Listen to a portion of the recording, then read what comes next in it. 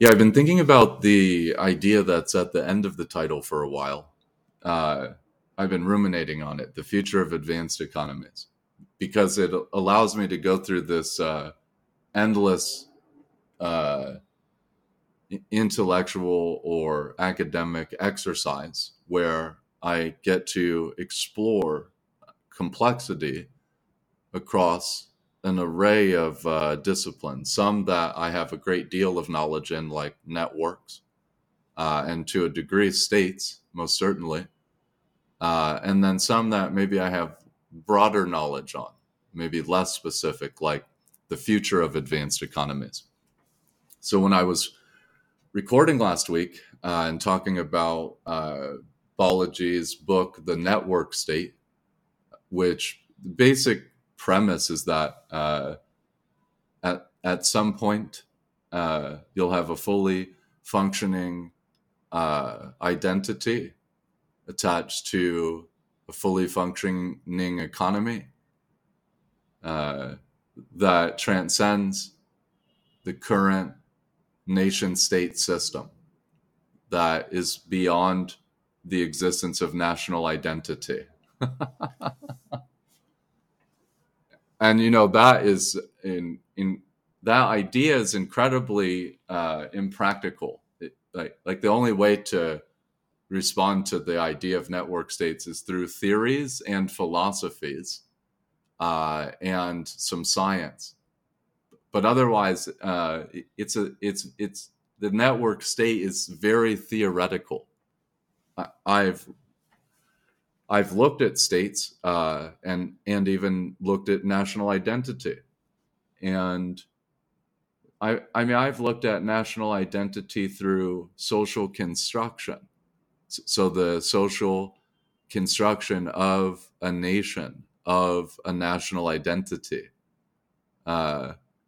Even when looking at states, what about the interactions that states around the globe have today in various ways, be it trade, uh,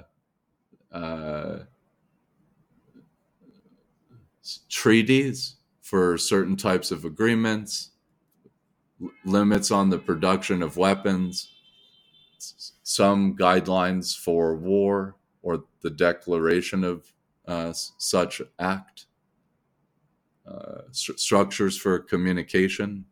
So states have varying instruments that they can use to communicate with each other and negotiate.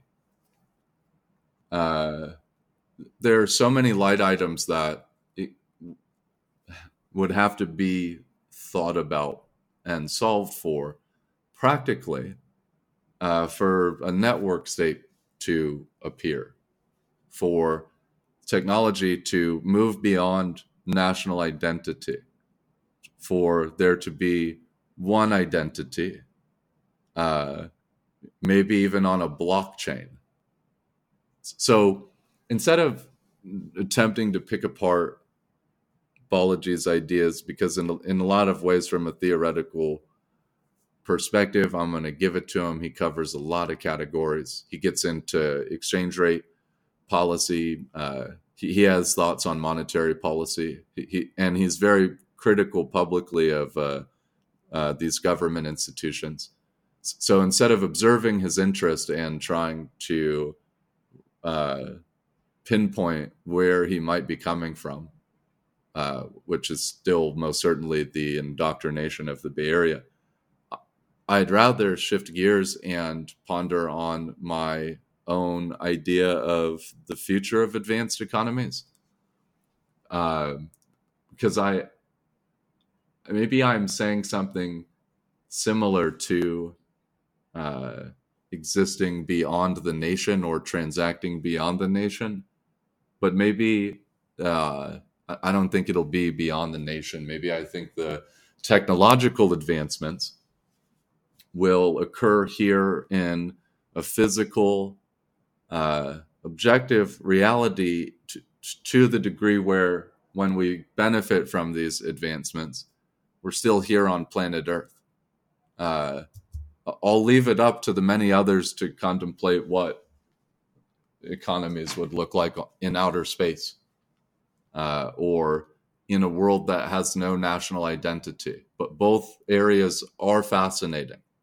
But I want to think of the future of advanced economies here in the physical, objective realm that we know on Earth.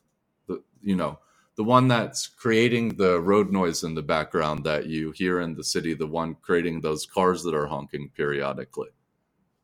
That's the reality where I want to think about advanced economies.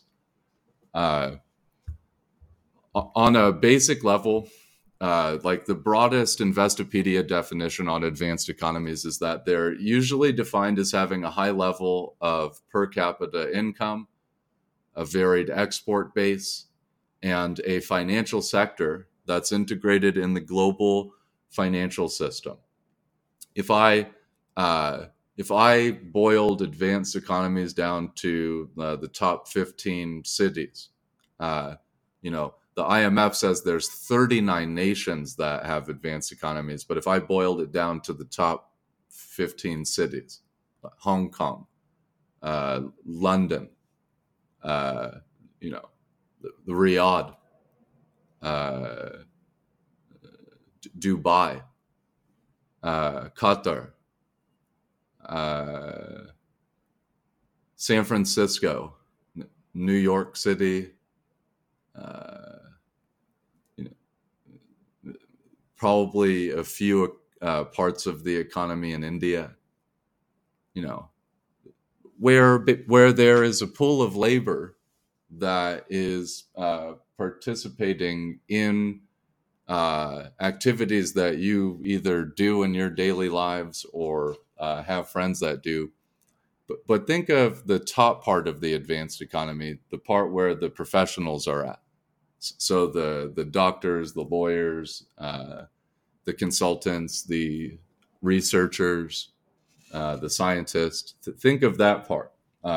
Because in the cities that I'm describing, you'll have high concentrations of this kind of labor in these advanced economies. There's other advanced types of labor, especially when you get into industries like manufacturing can get incredibly advanced.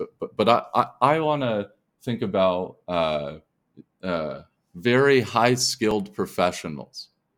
And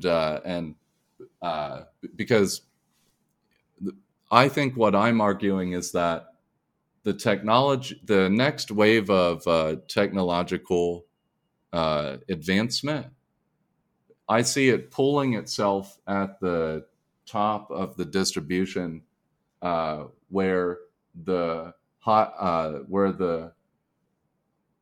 of the axis is the level of education and the average income. And then I only want to look at it in the densest cities in the world, like top 15, maybe top 14. And in those dense cities, I could also see how much of the world's capital is concentrated in those dense cities. So I believe that the future of advanced economies is happening or will happen in that pocket of the labor market. Now, I know it's kind of boring. It's not as sexy as what is discussed in the network state. But the reason that I'm thinking about this is because we have all of this talk that computers are going to run themselves. They're going to run other computers. They're going to augment human minds. They're going to become more integrated even at the physical level inside of the human. We have all these, all of this public discourse on artificial intelligence and kind of augmenting human potential or increasing human capabilities. And there's a hardware element and there's a software element, and then there's probably the production and distribution of these goods and how they get adopted. One application, if the computers can think for themselves, let's just say, one application might be, I'm a high-skilled professional. Right now, my interaction with the labor market broadly, I understand this isn't all the time, but is through a resume, which is a document that only contains language and it's static. So it is validating in some way that I at least have a basic understanding or orientation towards a specific language. And then employers are analyzing that language and clustering it and looking for specific keywords. So we're being treated like a query on Google, but in the labor market. And it's all about language optimization. Fascinating, right? And the document is static, and many people exchange the document in a PDF or a Word document. If you're really creative, a PowerPoint, that would be incredibly silly. But when was PowerPoint created? The 90s? That's my point. So this exchange between labor supply and firms is intermediated by this language document that's static. I think that is appalling, that the labor market is, to a degree at least, constricted by language. I don't think it's dynamic enough. I think that it's clear if you look at parts of the school system, language is failing too many people, but because you can't learn it in every school. You can only learn it in some schools, and that's going to impact your ascendancy in a country that offers a moderate level of economic and political freedom. You won't be able to ascend up that economic ladder if you don't have the right language on that document. So clearly it works, right? Because we have tens of billions, trillions of dollars of wages.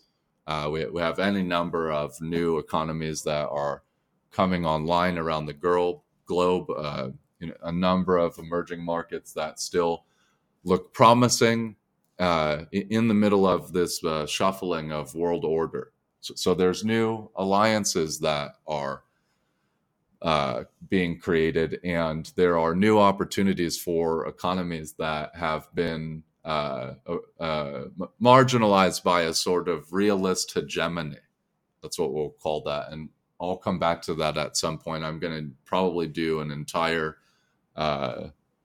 monologue on the idea of realist hegemony.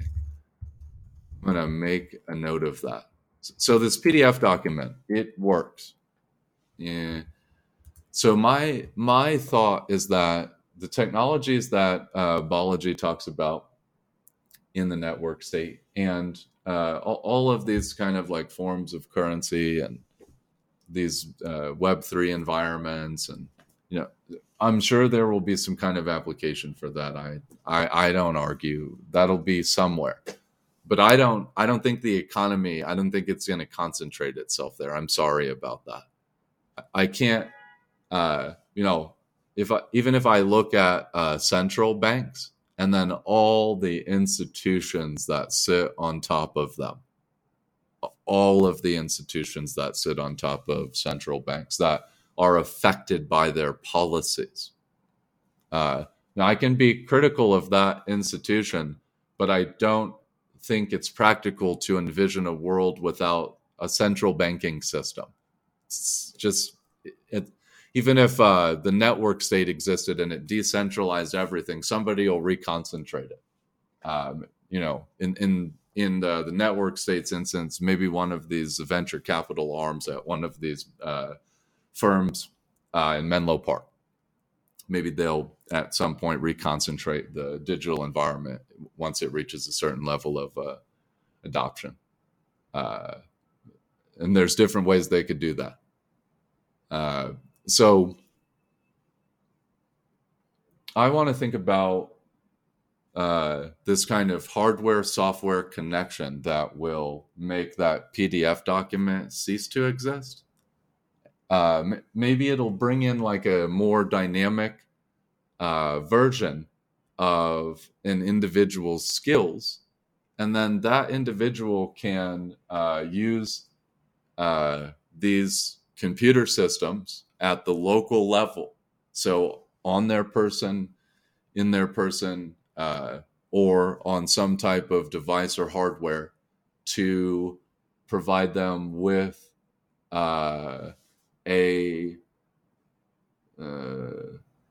some type of enhancement, some type of enhanced interpretation of the environment, wherever that is, and then relevant processes at the local level that enhance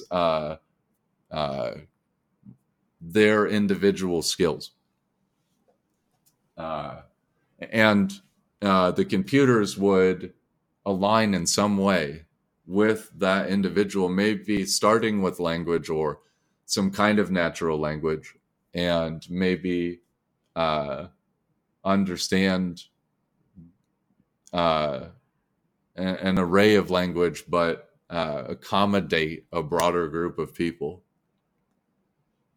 Maybe that doesn't necessarily play out as this kind of egalitarian or democratized stuff that you hear from Silicon Valley, but maybe it creates these like very highly, even increasingly concentrated, hyper competitive parts of the top of the distribution, the most highly skilled part of the labor market.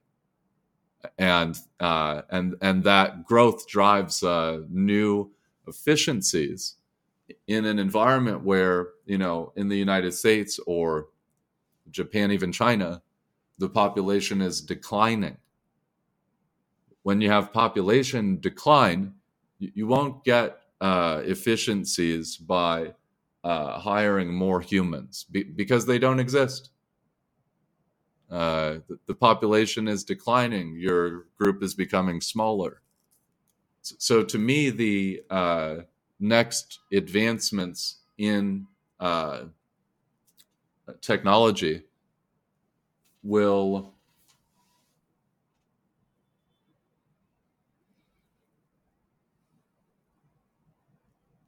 they'll have to drive like an exponential bundle of benefits, like just above the baseline, at least, like this additional benefit on a multiplier increases efficiency. Like it'll have to be dramatic increases in efficiency. One of the dynamics that I read about through a lot of the great analysis that I get to look at every day, that I'm so blessed to look at, and all of the people that I can have these conversations with, all the thinkers and intellectuals that I have these conversations with, that I get to contemplate these things with. It occurred to me that the most interesting place for the innovation, or to think about the innovation that will take place in the advanced economy, it is the height of the distribution, the very top. So I think as I start to expand on these ideas of network states and the future of advanced economies, this segment kind of encapsulates the basic foundation of where I'm coming from. And then the goal is to think about how these technological advancements interact with the creation of new efficiency, and then discuss that through networks, through states, through the economy, through the politics, And at the end, I'll have a kind of declaration of what I think the future of advanced economies entail. So we'll leave it at that.